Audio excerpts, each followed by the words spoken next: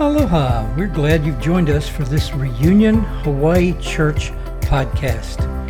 These teachings by our pastoral team are recorded live during our weekly services in Honolulu, Hawaii.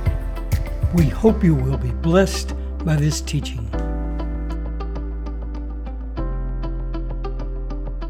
I've had a thought on my mind for about a week, and I found myself praying this thought over and over, and I've just been telling the Lord that you're undefeated. You're undefeated. And I can't get past this thought, and I just feel like he rides upon that truth, upon the angels and on the clouds, is that he's undefeated. And he has a perfect track record throughout all of history, where he's never once lost. He's never had a tie. He's undefeated. He always wins, and we get to partner with him.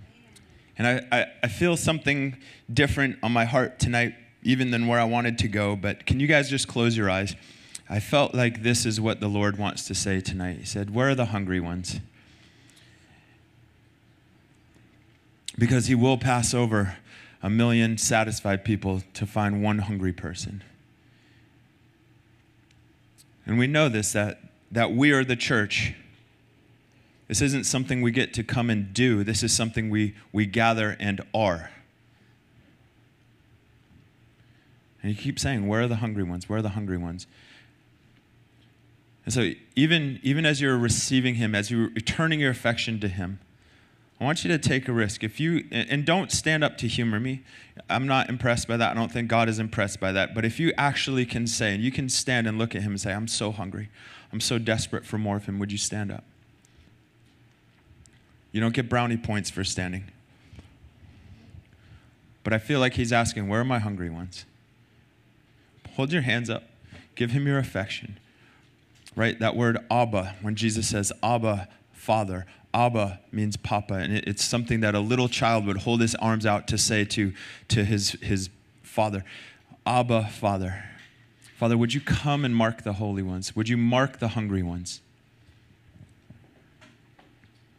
I don't feel like some of you were prepared to be marked tonight, but ask him if you're really hungry. Mark me, Abba. Mark me, Father. Mark this generation. Mark this group. Mark this house.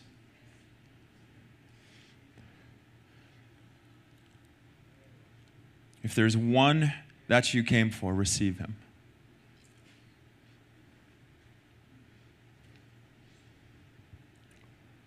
Father, get them. Get the hungry ones.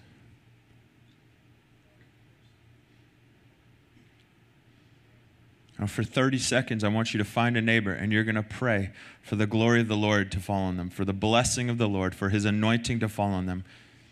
Pray for them like you would want to be prayed for. If you're standing next to a hungry one, get him. He rewards the hunger.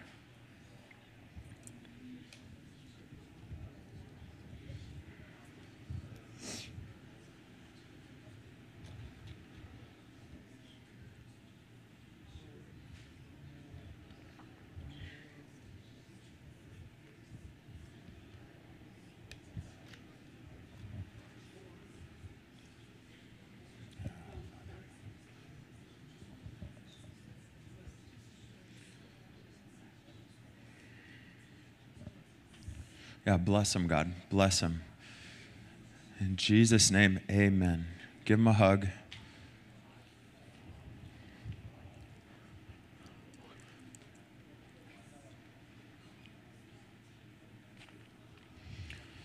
Have a seat. I need you to maintain your hunger tonight, though. I need you to maintain your hunger as a lifestyle. And I know that's a big ask, but I feel like this is where the Lord's taking us. And we're going to talk a little bit more about the religious spirit. We talked about it 2 weeks ago when I was preaching to you guys last. And I felt like the Lord asked me a question, like, why do you think I'm having you talk about the religious spirit? We don't want to become a church that emphasizes what we don't believe in or what we don't support. And so I said, I don't know, God. And he said, because where we're going, we can't take the religious spirit with us. And a couple of weeks ago, I had a lot of people respond to that prayer that we made. that if you've been impacted or if you've carried the religious spirit or if you have wounds from the religious spirit. And there was a lot of people who got set free that night. And I know we've talked about this in the past. This is a real thing. And it's very interesting that the religious spirit comes and attacks the church. It doesn't attack the world. It attacks those who are believers. This week, I got to talk to one of my heroes. His name is Bill Johnson. He's an amazing guy. Our team got to sit in and have a 38-minute conversation. It was glorious. We counted every minute. We rounded up, so we're like, well, that's really 40 minutes. And then we're like, well, that's basically an hour. And a day with the Lord is like 1,000 years. So basically, we lived it's a long time. Essentially a lifetime in one meeting. Well, Bill is somebody who he's a hero. He's the only living hero I have. Most of my heroes are dead. Their names are Smith Wigglesworth, John G. Lake, all those great guys. Everything that I've learned about the kingdom of God, about revival, and about hosting his presence, I've learned from Bill. This man has impacted my life more than anybody else, and those are big words. He's truly a hero. I've never met somebody with a purer heart who's been more generous, who's better behind the scenes than he is on the stage. He's a legend. And so we got to talk to him, and we got to talk to him about hosting the presence of the Lord and glory clouds and all kinds of fun stuff.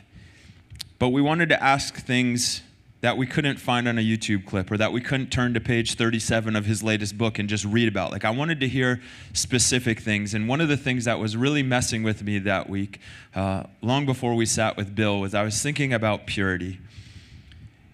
And I really wanted to know, we were thinking all week, like, what should we ask Bill? What do you ask somebody when you have like one shot? And while we were leading up to the meeting, I told the team, I don't think they realize this, but I just started thinking about grieving the Lord. And that's literally the most terrifying thought to me, is that I would grieve his heart, that he's here, searching all eternity long just to find me. And then when he finds me, that I would grieve him somehow. And so we got to ask him any mistakes that he's made in stewarding the presence. And I got emotional, and I got a few tears in my eyes as I was asking him these questions, thinking about grieving the Lord. And it just made me start to think about the things that we say at our church.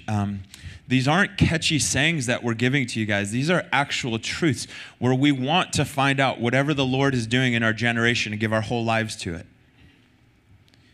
And yes, I want to find out what he's doing in my generation, and I want to find out what he's doing in my lifetime. But part of finding out what he's doing in my generation is finding out what he's doing in this moment. Do you see the difference?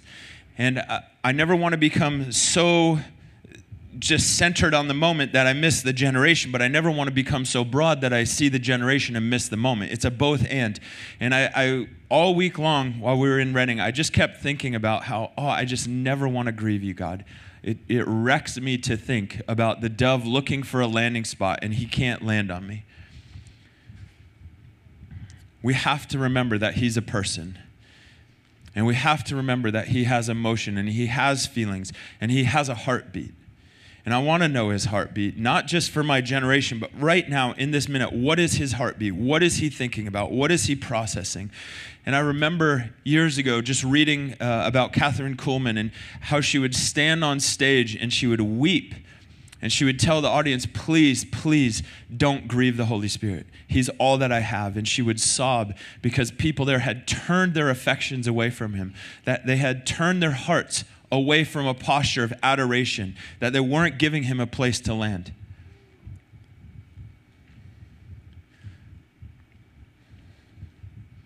We don't use him to get gifts.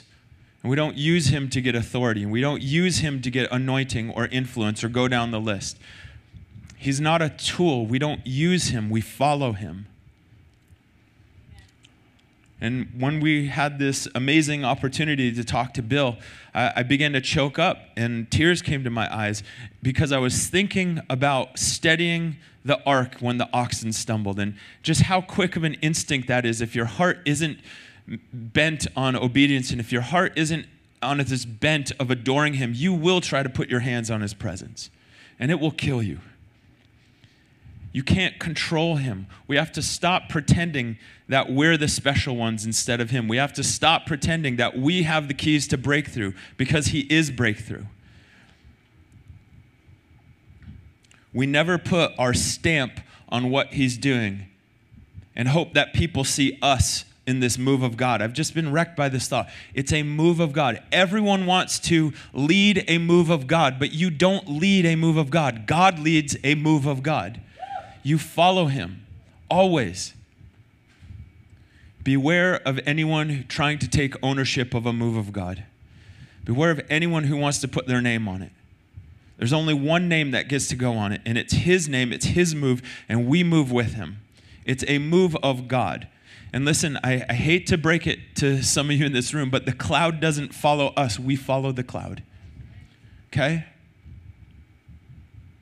And it grieves me to see when people try to lay hold and claim a move of God as their own, laying hold of the move of God instead of the presence of God. Like he's desperate for us to lay hold of him. I heard a quote by Larry Randolph this week, and he said, "How would the world be different if they let the ark fall and the presence got out of the box?" We're so quick to try to steady the cart. Thinking that a move of God is ours or theirs is the minute that God takes his hand off of things. It's the minute that he realizes that we think we have ownership when he's saying, don't you understand? I'm the author and perfecter. I'm the Alpha and Omega. The religious spirit wants to take ownership of things because it wants authority at any cost. That's all it wants is authority, is to be proven right. And let me tell you, it's impossible to own the movement of the King of Kings. And it's impossible to lead the shepherd. The shepherd leads the sheep. We never dictate what he's doing, we join what he's doing. And so thinking about this idea of purity, like is my heart actually pure at all times towards him? What I've seen happen in the past in our own church, in our ministry, at our school, in past environments, we've seen this a lot, is that people will come to build their own ministry. They'll want to join in because it benefits them, and they'll build their own ministry. And as they build it, because of what they carry aligns with the house, it'll actually bless the house, right?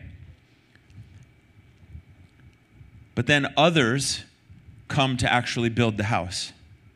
And I'll explain that. In other words, what we do as a church family is we gather on Sundays as the church, and we offer people the opportunity to come and be built and to be grown and to join in with what he's doing, to participate, to co-labor. There's actually work involved. And some people love it and they want to join in, and they see this umbrella of a church and they think, I'm going to come and plant my own seed because those seeds will be grown and watered under this umbrella. And some of those seeds actually align with the church, and for a season it actually blesses the church. The problem is that the heart isn't fully pure in that situation. And when people try to build their kingdom, yeah, it's attractive to see the fertile soil of the kingdom under these umbrellas, and that works great for them. And sometimes it works great for the church, and sometimes it works great for the school. But then there's other people who come with the sole focus of joining the family to be family. They come with the sole intent to build his house and join in his work. Are you with me? Do you hear me? Okay. There's a difference between joining to give and joining to get. And it looks very similar with the naked eye. It looks very similar from the flesh, but it's purity that separates the two. Is Milton in here? Carter, go grab Milton. I want to brag on Milton, because Milton, I feel like, is somebody who came to build the house. When I was thinking about this week, the Lord just kept highlighting Milton. And I want to talk about Milton for just a second. When we met Milton and we saw the Lord's hand on this man, we didn't look at him and think, oh, there's such a massive anointing on Milton's life. We have to put him on our leadership team. Look how anointed he is. Look at his giftings. Let's stick him on the team. No, Milton was put on leadership because he came to serve and build the house. Do you understand? Milton is part of our leadership because he carries the vision of the house and he made it his own DNA. Milton pours himself out selflessly because that's what God is doing here. And he joins in with what God is doing. And I feel like and I could say this about 50 people in this room, honestly, like it's just the Lord was highlighting him. But Milton came with bricks and he started building based on the Lord's blueprints and building with what God was building here at this house. He didn't come to grow his ministry under the Reunion umbrella. He probably could have, but he didn't. And I need you to see the difference understanding this difference, that he wasn't promoted because of his talent or anointed. He was promoted because of his heart. In 1 Samuel, there's a king named Saul. And Saul is chosen by the prophet Samuel. He's anointed as king. Do you understand? He was anointed to be king. And it wasn't just, maybe this guy. No, he was anointed to be king by God through a prophet. Everything was stacked for Saul. The hand of God, the hand of man. And here's the deal. While Saul was still anointed for that title, while he was still anointed, he was removed because he was disobedient. He was removed because of his heart, even though he was anointed.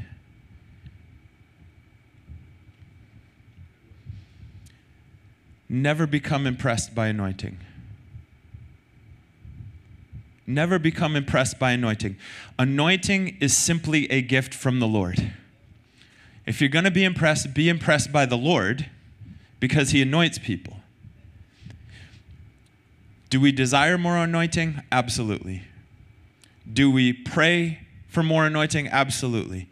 Do we have those who have great levels of anointing come and impart to us? Absolutely. All of that's well and good, but never become impressed with somebody's gift as if they were the ones who created it.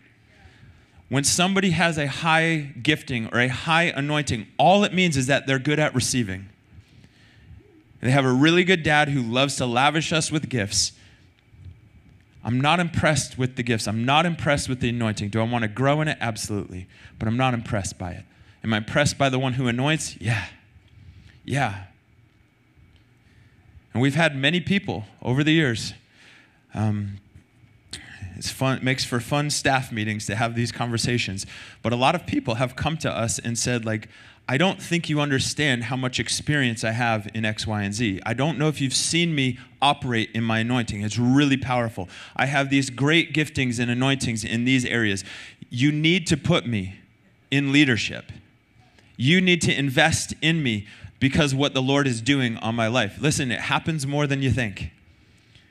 It happens more than you think. Guess how many of those people have ever been put into leadership in our circles? Have they been anointed? Absolutely. They have major anointings on their life. But Saul didn't remain king even though he was anointed. The church is not here to bless your ministry. You are the church and you're here to bless him. And we have a friend who we got to meet with this week. His name's Dave. And Dave told me this story a few years ago that when he first got to Bethel, when he first got to this church, Dave has a very apostolic heart. He's a builder. He loves to equip. He loves to do things. He loves to start things. And he comes to his very first staff meeting ever at the church, and all the big wigs are there, all the senior leaders are there, and he looks around and they say, hey, Dave, who are you? Tell us about yourself. He says, well, I'm here and I want to do this. I want to grow this. I have this call in my life that I want to do that. And everyone went around the circle and, clapped and wow, that's awesome. And then Bill Johnson pulls Dave into his office and he said to Dave, Hey, Dave, that's really great. I love that the Lord has equipped you and anointed you for those things, but I won't invest into your vision until you show me that you can invest into mine. In other words, you have to be here for the house first and not yourself. You actually have to die to self in the things that you're called to do based on what the Lord is doing here as a whole. And I think that this is where a lot of people get tripped up. Honestly, building of the bride, the capital B bride, the capital C church, often comes at the expense of building our own kingdom. We're not here to build our own kingdoms. We're here to build His kingdom. And the vision for His house, scripturally and in church history, the vision for His house actually has to be a greater focus than my personal ambition, than the things that I want to do. Jesus Christ modeled it Himself. He said, "Be it unto me according to your will." Not my will, but your will be done. With that said, in a healthy environment, good leaders put others on their shoulders. They actually are the ground floor that others get to stand upon and go further and do greater things.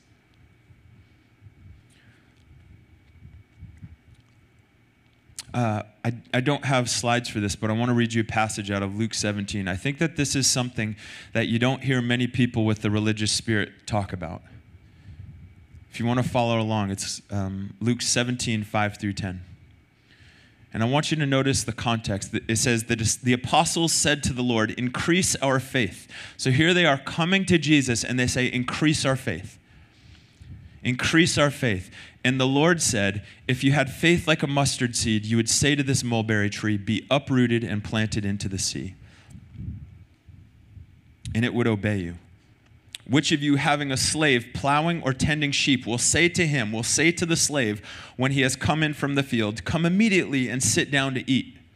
But will he not say to him, 'Prepare something for me to eat, and properly clothe yourself and serve me while I eat and drink?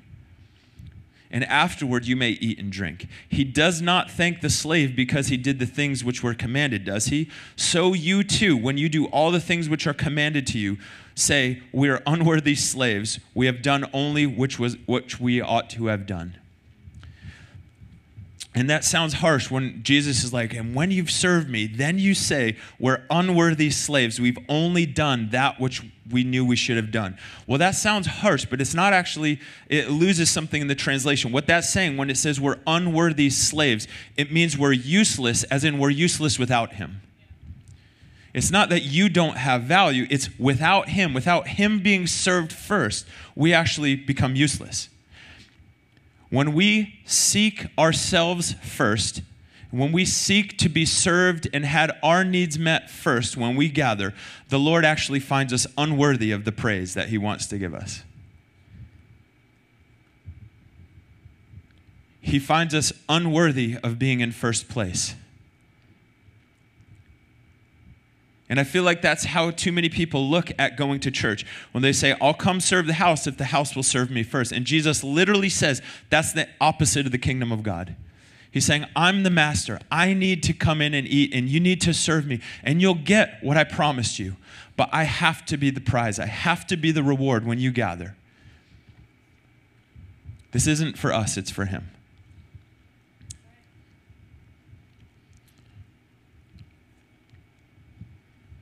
Okay, that was all intro. We're just going to see where we go tonight. Let's finish talking about the religious spirit. And again, I don't want to try to create a whole bunch of doctrines around things that we're against. Our goal is not to become a house that is anti-religious spirit, right? We're not going to paint that on the walls and make flyers that say we're against the religious spirit. No, we actually as a house don't necessarily spend very much time talking about what we're against because we are focused on one thing and one thing only. And we preach the kingdom and we focus on Him. And we look at the King and we talk about Him. We never focus on the enemy. We're not going to allow our attention to be shifted off of the prize and onto lesser things. And so when we talk about the religious spirit, we're not focusing on the enemy. We're not focused on his work, but we will expose him. And we will see that he has schemes that we can avoid. The more that we understand that the enemy hates to be identified, that he's a coward, and he realizes that he has no power and no authority. We've talked about this for a couple weeks. How does the enemy actually get power and authority? He partners with us. We give it to him. We believe his lies. The only way that he can actually get power and authority is into deceiving us into partnering with him. The enemy hates to be identified. He hides in the shadows because he is terrified of light. Light exposes him, and light wins. So what we're doing when we're talking about this religious spirit is we're exposing it as Satan's weapon. And again, we need to expose these things because where we're going, it can't come along. The enemy has no retaliation against truth because truth sets people free. And the minute that we can identify, that's the scheme of the enemy, is the minute that we get set free. We don't have to partner with it anymore. So we preach Christ and we preach what he's accomplished because he always wins. He's undefeated.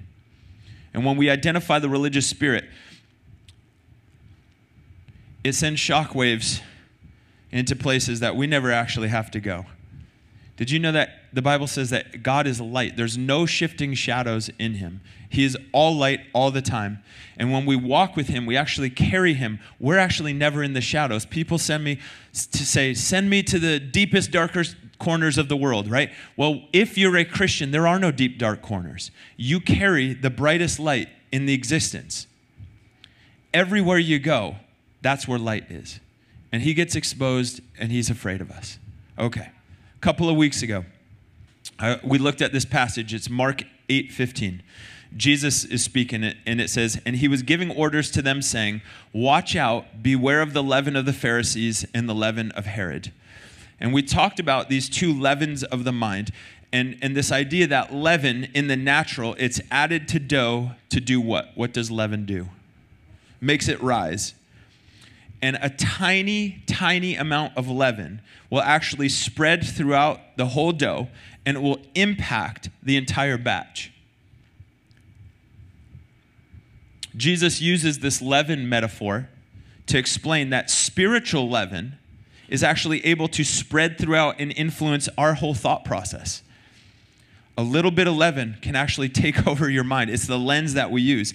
Go to the next slide. Jesus warns about these two leavens. The leaven of the Pharisees, which is the religious spirit, and the leaven of Herod, which is the political spirit.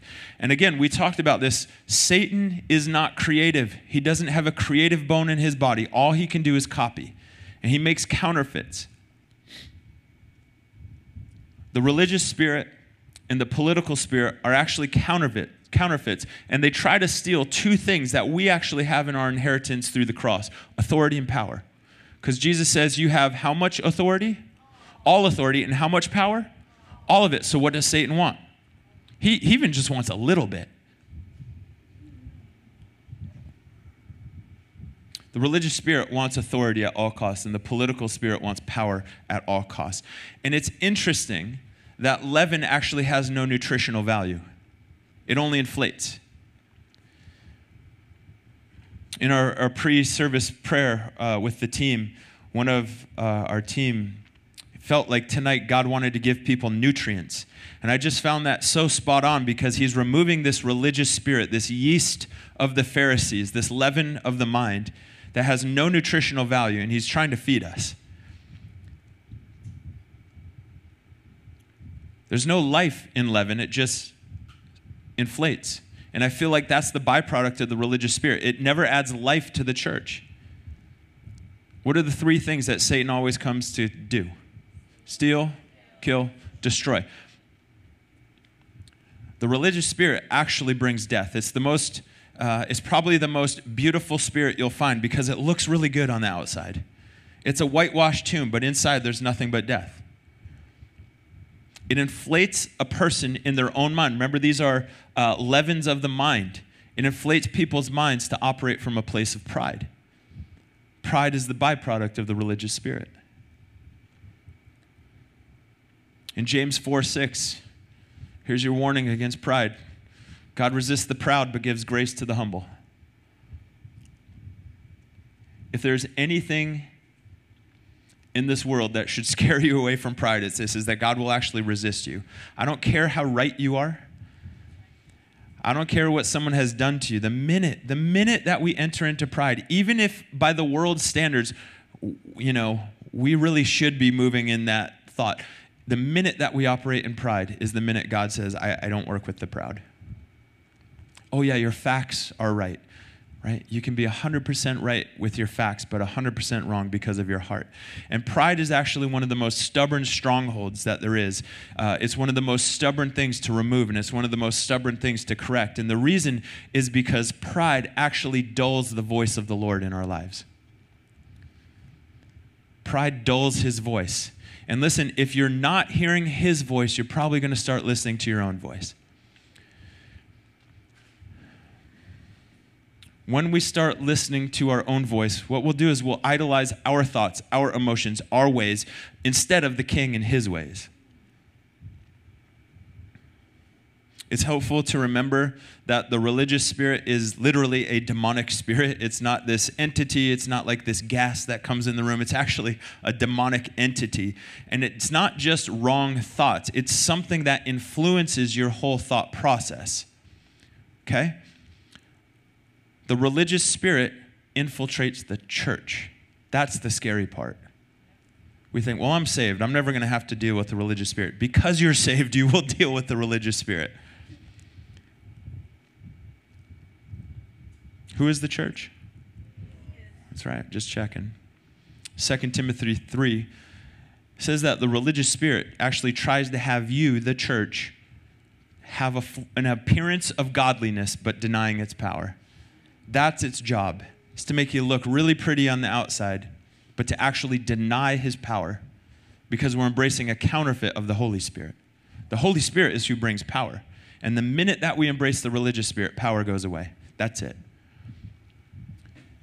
One of the main goals of the religious spirit is to substitute religious activity for the power of the Holy Spirit in our lives. Religious activity is a terrible substitute for the power of the Holy Spirit. Again, everything Satan does is a counterfeit. He tries to counterfeit the third person of the Trinity with fleshly actions. This is so important that Jesus says, hey, warning, beware, heads up, don't get tripped up by this. It's interesting that Jesus, can you go back to where, I think it's Mark 8:15 slide? It's interesting that he says, watch out, beware of the religious folks. He doesn't say, watch out for the demon-possessed. He doesn't say, watch out for lepers. He doesn't say, watch out for those who are sick or hurting. He doesn't say, watch out for prostitutes. He doesn't say, watch out for the physically disabled. He doesn't say, watch out for the unrighteous sinner. He says, beware of the leaven of the Pharisees. Beware of this mindset that actually comes from and instills pride into us. So Jesus warns to be on guard about being influenced by this leaven, right? Watch out, guard your heart. And anytime that Jesus warns us about something, it's an indicator that our natural minds will probably tend to drift that way. So he needs to tell us, heads up, the kingdom is upside down. You have to repent. You have to change the way you think or you'll miss this. So how does the religious spirit operate? Well, we know it creates pride, but it usually operates through distraction.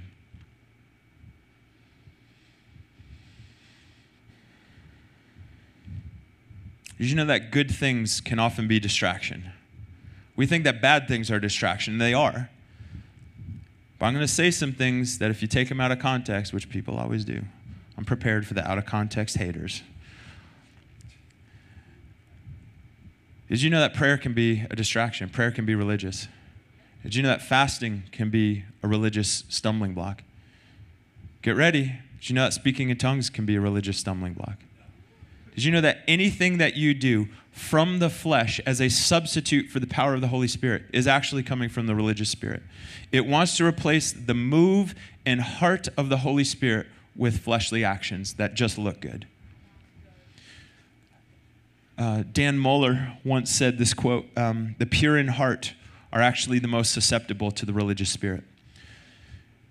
And the reason is because it comes usually from this zeal for the Lord, from a right heart to want to please him.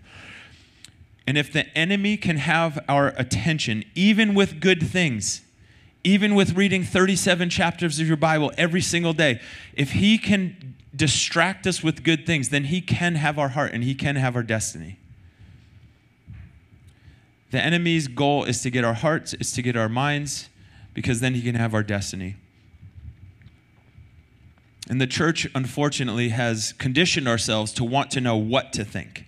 We want to know, what do we think, right? What's the right opinion? What's the right facts? What's the wrong opinion? What do I need to believe? What is the correct way of doing this thing? And listen, those are actually good thoughts. The problem is we'll run too far with that, and essentially what we're telling our leaders and our pastors, or even the Lord himself, is, hey, just tell me what to do and I'll do it. Just tell me the rules, God. That's all I want to know. Tell me the Christian rules. If I know the Christian rules, then I can behave appropriately. And all that is saying that I want to go back under the law. I want the rules. The religious spirit is so deceptive because it fills people's lives with seemingly good activities. And when we say like, whoa, that's actually not the Lord, you can say, well, I just read 37 chapters. I read the Bible all day. I fasted for 3 weeks. I evangelized. How can you tell me that's not what the Lord wants? I can show you the scriptures. Yes, you can, and you're absolutely right. Those actually can be wonderful tools that the Lord gives us as a blessing. But if it's coming from the wrong heart, the Lord over and over and over throughout Scripture says, get away from me. I don't want that. I reject that offering. Just asking him for the rules is asking to remove ourselves from the responsibility of relationship. Rules aren't relationship. You might do the right things, but that's the heart of the religious spirit, is just doing the right things. His blessing on our lives isn't from laws. It isn't from rules. It isn't from religious activities. His blessing and his favor and his heart on our lives are because of our hearts. That's what he's paying attention to.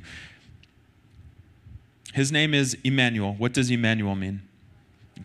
God with us. Not God near us, not God who knows about us, God with us. Just his name alone indicates relationship is necessary. He's with us. God could have created, a 2,700 volume Bible. And, you have to buy a whole house just to store the scriptures. And in this, million-page document, it could have had every answer to every problem that any human would ever have for the rest of eternity. But he didn't do that. Instead, he gave us the Holy Spirit. And the Holy Spirit is called our comforter. And he sent Jesus, and he says, Jesus is now your teacher. He says the Holy Spirit will actually lead us into all truth and reveal all the things that the Father has given to the Son. And it's through interaction. It's through relationship. It's through asking. It's through firsthand seeking and knocking. It's not through a book. Careful, Sam.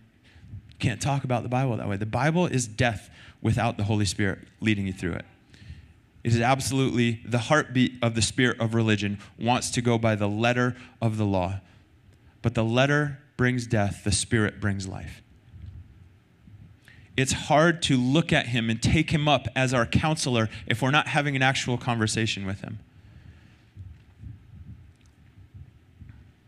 Let me know you guys are okay. We're on the home stretch.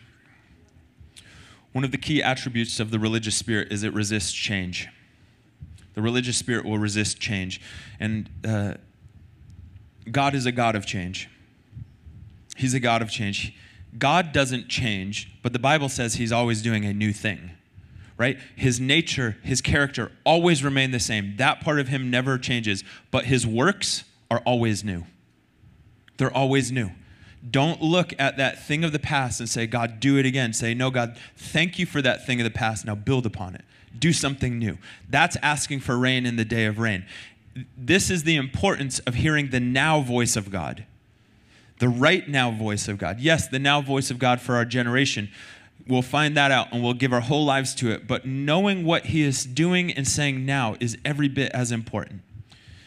In Genesis 22, we're not going to read it, but it's the famous story of Abraham and Isaac, and Abraham taking Isaac up on the mountain to sacrifice him. And it says that Abraham took Isaac up this mountain, and Isaac was the son of promise. He was the one who Abraham had been waiting for.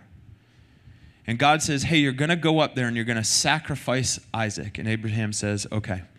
And then 9 verses later in the same chapter, so this, maybe it's days, maybe it's hours later, God then comes to Abraham and says, Abraham, don't touch the boy.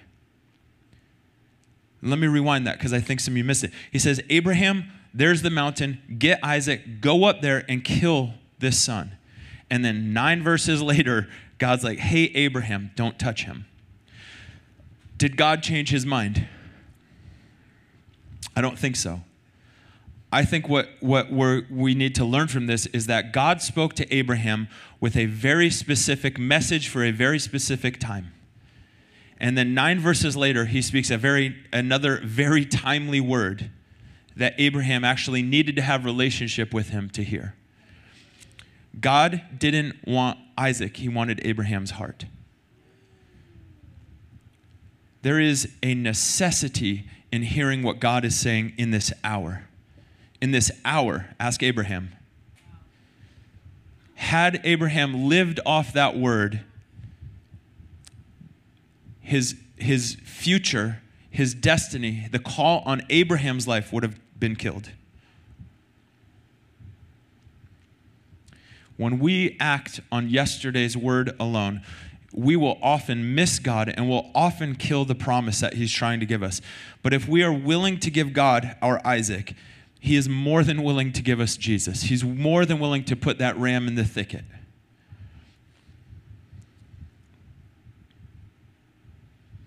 I don't remember where I read this, but within the past few months, I read this quote that change is the proof of trust.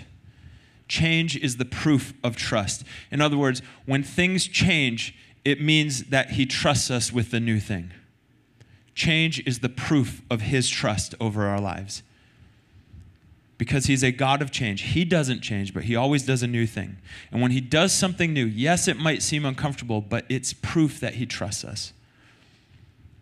We have to constantly be developing this appetite for the new wine, this now word from God. Because while the word of God, right, the Bible never changes, what he speaks to each generation is very different. I don't want another Jesus people movement. I bless that. I celebrate it. It changed the world. But he's not trying to repeat an old thing. He's trying to do a new thing. Isaiah 43:19. God says, behold, I am doing a new thing. Now it springs forth. When does it spring forth? Now it springs forth. Do you not perceive it? I will make a way in the wilderness and rivers in the desert. God does not say, behold, I'm redoing an old thing. He says, I'm doing a new thing. Daniel 2:21 says that God changes the times and the seasons. He doesn't change, but he sure does change the times. He sure does change the seasons. I find this so interesting that in Revelation, Jesus tells 7 times, he tells the churches that they need to hear what the Spirit is saying. Present tense, what he is saying. And again, he tells them that 7 times. And if you know about the prophetic, biblically, the number 7 is this sign of fullness and completion. In other words, you need to always be hearing what he's saying. You need to hear the now voice of God. The spirit of religion, the design of it is so that we don't hear the now voice of God. It's so that we only know what he did previously.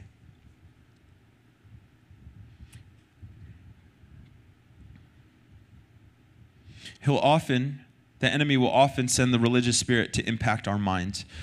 We've talked about this in the past. The mind is actually our flesh, but our heart is spiritual. The religious spirit tries to wear us out mentally. Have you ever gotten into an argument with a Pharisee? They don't go to your heart. They don't go to how much you love him. They don't go to any of that. They go to your mind, and they weigh you down with words, winds of doctrine. And what the religious spirit does is it tries to move our relationship with the Lord from our hearts up to our heads. And that creates an idol out of intellect. Now listen, we got to be careful. We've talked about this in the past too. God isn't opposed to our minds. He's opposed to the unrenewed mind, right?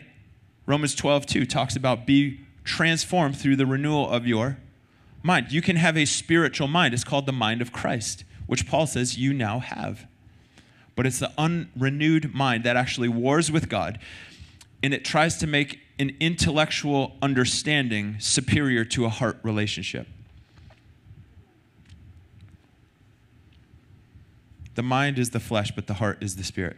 And when we operate from intellect, from the flesh, instead of the heart, which is the spirit, we won't be able to hear his voice. Did you know God, throughout Scripture, never talks to your mind? He talks to your heart. And he says, do you not understand? Has your heart become hardened? He doesn't say, don't you understand? Is your brain hardened? No, he says, has your heart hardened? You don't have any understanding. Ephesians talks about opening the eyes of your heart, not your brain. It's because your mind is the flesh, and he never operates through the flesh. He operates through the spirit. When we can't hear his voice, we become spiritually insensitive. And any resistance to a move of God, a new move of God, is most often resisted by people from the old move of God. God is not purposefully withholding things from people who are in an old move of God because he's angry with them. He withholds things because he loves them and doesn't want to destroy them. Jesus talks about this with the wineskins. Jesus very clearly says that new wine destroys old wineskins. If you're an old wineskin, please don't pray for new wine. Pray for a new wineskin so you can hold new wine, okay? Just to be clear, opposition to a new move of God doesn't come from anointed leaders of an old move of God, right? Think about John the Baptist. John the Baptist was the predecessor, like he led the way and paved the way for the Christ to come into the world. And he actually blessed the new wineskin. John actually says, Jesus, must increase and I must decrease. And the context of this is it's actually talking about a transition from the old covenant to the new covenant. And resistance didn't come from the anointed leader of the old move of God. Opposition always comes from unanointed leaders from the old move of God. The example is the Pharisees. The attitude of the Pharisees was the exact opposite of John. John says, I must decrease, he must increase. The Pharisees took an opposite path and they ended up killing Jesus. The last thing that the Pharisees wanted to do was decrease because that would make them lose their position of authority. And the religious spirit wants authority at all costs.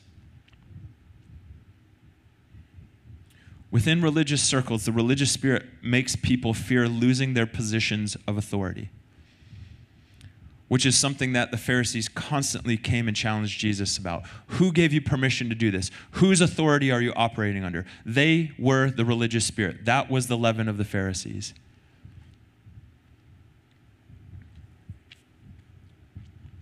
The main concern of the religious spirit is to get people to ask, what am I going to lose by this, instead of what is the kingdom going to gain by this?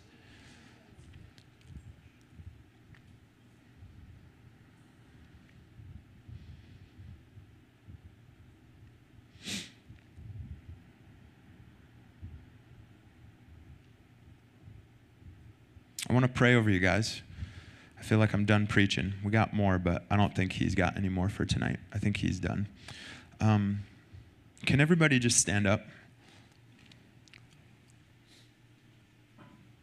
And I want to pray a few things that the Lord put on my heart. It's actually not really related very much to any of the things we talked about, but that's okay. We're going to follow the wind, whatever direction it wants to go. Hold your hands out. I want you to receive this. There's nothing special about holding your hands out. This is not something that we make a doctrine out of. It's really just us taking a step of faith, and we're saying, like, I will posture myself physically for what my spirit is doing. The Spirit is the greater reality. I'm going to posture myself to receive in this moment. And if it helps, just hold your hands out. You don't have to. There's nothing more spiritual about that. But I want to pray these things over you. I was with the Lord this week a lot, and he just started giving me thoughts to pray. And I feel like these are things for our house, and these are places that we're going to be going. So let me just speak these over you and receive these things. Father, bring out who you need to bring out. Raise up who you need to raise up. Tear out who you need to tear out. Right? We've been praying this prayer for about a year now. God, take whatever you want, shake whatever you want, purify whatever you want. Bring us those who are called to be here. And he reminded me of when David brought the ark back into Jerusalem. It says that David chose 30,000 of the choicest men. And these choice men, they were celebrating with David with all of their might. And the reason is because the presence was coming in. And I feel like, Father, send us those who will celebrate with all of their might just because your presence is here. Bring us the mighty men, mighty women. Bring us the orphans and the widows. Let us bless them. Bring us the rich and the poor, the high and the lowly. Bring us those with fires and passion in their hearts. And he said, those with passion in their hearts, their eyes will be filled with gladness. Just like Luke 24, Father, open our minds to understand the scriptures. Holy Spirit, bring revelation and truth. And then this was the one that I just felt like I need to pray this probably every day for the rest of my life. It was, God, help me to look more like the Christ so that I can be trusted like the Christ. Father, make us look like Jesus so that we can be trusted the same way as Jesus. You love us the same way that you love him. You adore us the same way you adore the Son. Now, Father, grow us, make us like him so that we can be trusted like him.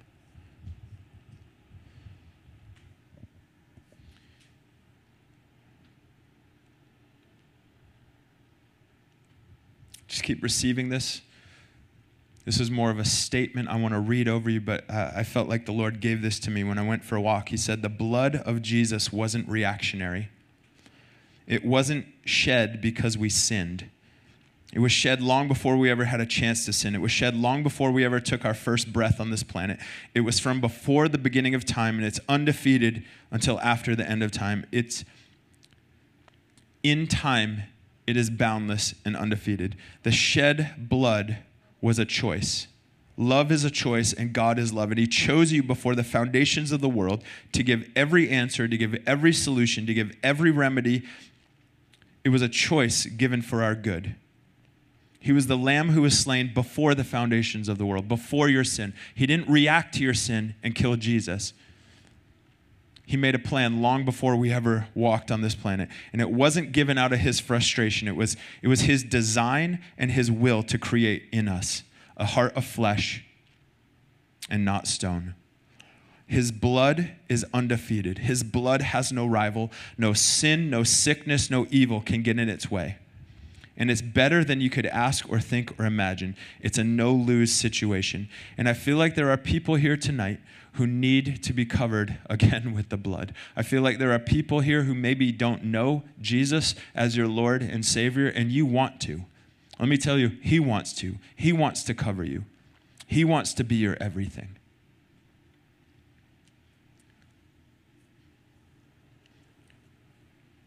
And we usually don't do this, but I felt permission to say this.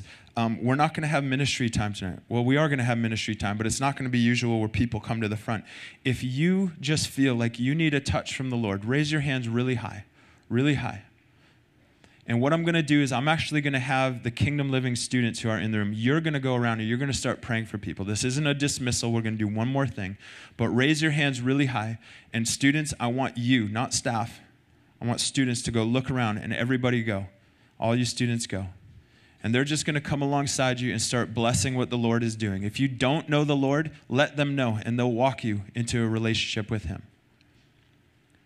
Make sure that everybody whose hand is raised has at least one student. And I'll allow, if you're staff, I think we have more hands than students in the room. If you're staff, can you move around and find some people with their hands up? Don't disengage.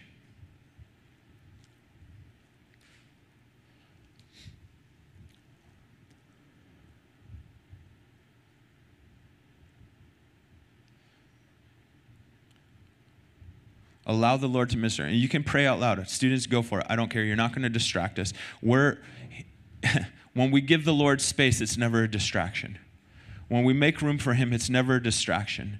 If anything, we're the ones who are distracting from his agenda and his plans, and we're going to give him some space. And if this is new to you, that's okay. We're just going to let people receive from the Lord.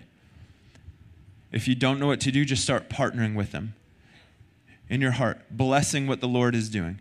The Lord always wants to move. He always wants to touch. He always wants to do new things in people. Behold, I'm doing a new thing. A new thing. Now, do you not perceive it? Father, we never want to miss a moment. We never want to miss a moment with you. I think about the disciples on the road to Emmaus who walked with the risen Christ. He opened up the scriptures in Luke 24. He opened up scripture to them. And then after he left, it says, did our hearts not burn within us? In other words, he was here and we didn't even know it. Or I think about Jacob, right? When he has a dream and he wakes up, he says, I didn't even realize that this is the very household of God. Father, never let us miss a moment with you. Yeah, get them. Mark them. Mark these people tonight. Mark the hungry ones.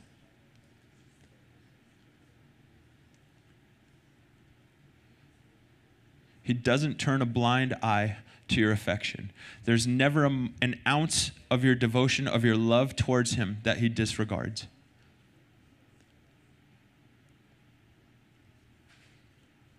Students, staff, you keep praying for them. Everybody else, look up here, eyes on me.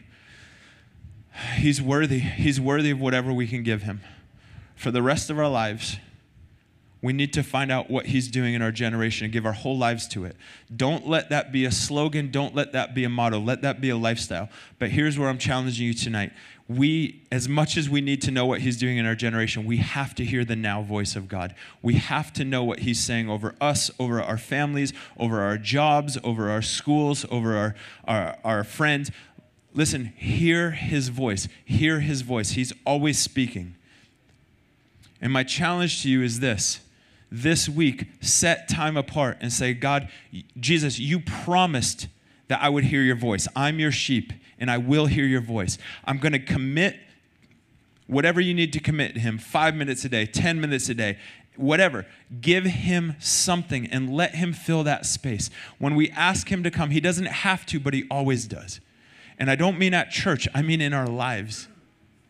You, technically, in the new covenant, you are the church. You are the tabernacle that he dwells in. You are where he resides. And so, Father, thank you for this house. Thank you for the things that you're doing. Thank you that we get to lay bricks with you and build what you're saying to build. Thank you, God, for exposing darkness. We just run into the light right now. You take care of the darkness. We'll run to the light. Thank you for exposing things. Thank you for your conviction. Would you just bring light and life and hope where it wasn't before? Would you bring righteousness and peace and joy, Holy Spirit? Yeah, from tonight on, lifestyles change. Lifestyles change. That people in this room would hear from you every single day. And I don't mean just in a I love you type thing, but Lord, that you would actually, that their ears, the eyes of their heart would actually be opened. That their understanding coming from their heart would actually be opened. So hearts awaken. Hearts awaken in this room. We glorify you, Jesus, and bless you. Amen. For more teaching like this, subscribe to this podcast. If you would like more information about Reunion Hawaii Church, our website is reunionhawaii.com. If you're in Honolulu, join us Sundays at 5 live at Kahala Mall. Aloha.